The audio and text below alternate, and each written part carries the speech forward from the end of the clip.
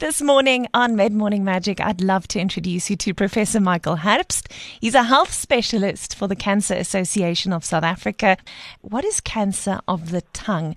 Is it a common occurrence? Cancer, first of all, is recognized by an uncontrolled multiplication of cells, which means that, all cells do multiply. But the moment when there is cancer, the cells just keep on multiplying and they don't stop.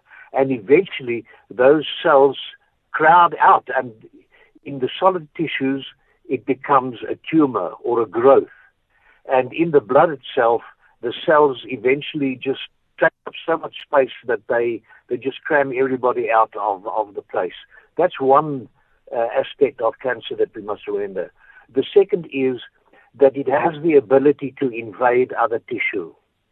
And then the third and most important one is that cancer can spread from one part of the body to another.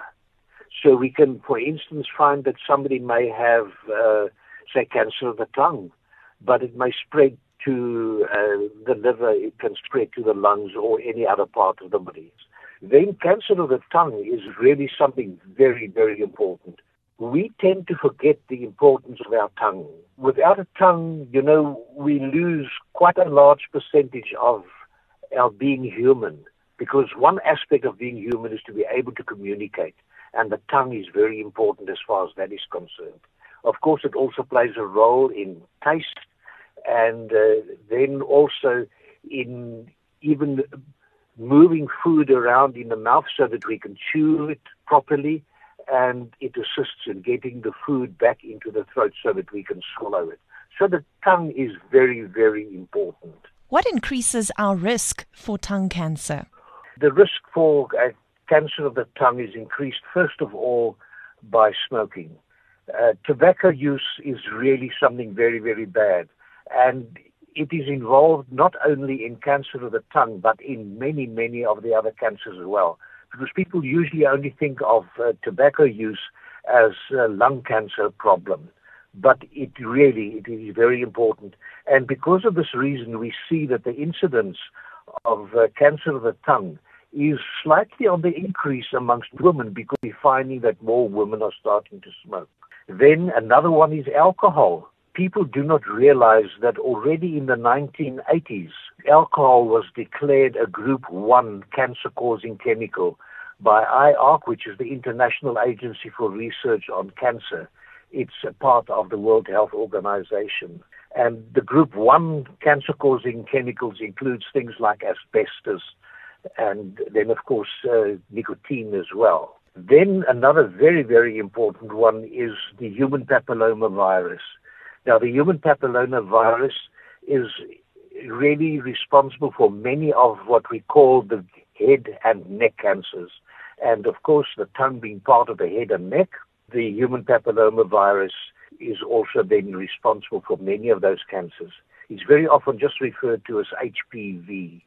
Then at the moment, being a man is really also an increased risk, because more men do smoke than women do. What else can we do to take care of our tongues? Well, good oral health is very, very important, because keeping the mouth clean will result in less organisms remaining in the mouth that can injure or irritate the mucous membranes in the mouth. And once they are becoming inflamed because of poor oral hygiene, it gives the nicotine, especially in people who smoke, or the alcohol in people who drink alcohol, a better chance to really infiltrate. But we must remember that the signs and symptoms of a cancer are very important to remember as well. So any lesion in the mouth that does not heal within 2 weeks should be seen to. And with ordinary cancers, we say to people, go and see your doctor. In the case of cancer of the tongue or anything in the mouth, a dentist is just as well trained to be able to recognize this and to refer people. Where can people get further information? We do have a toll-free telephone line with the Cancer Association of South Africa, so people can dial 0800 22 66 22, or they can visit the cancer website, which is www.cancer.org.za.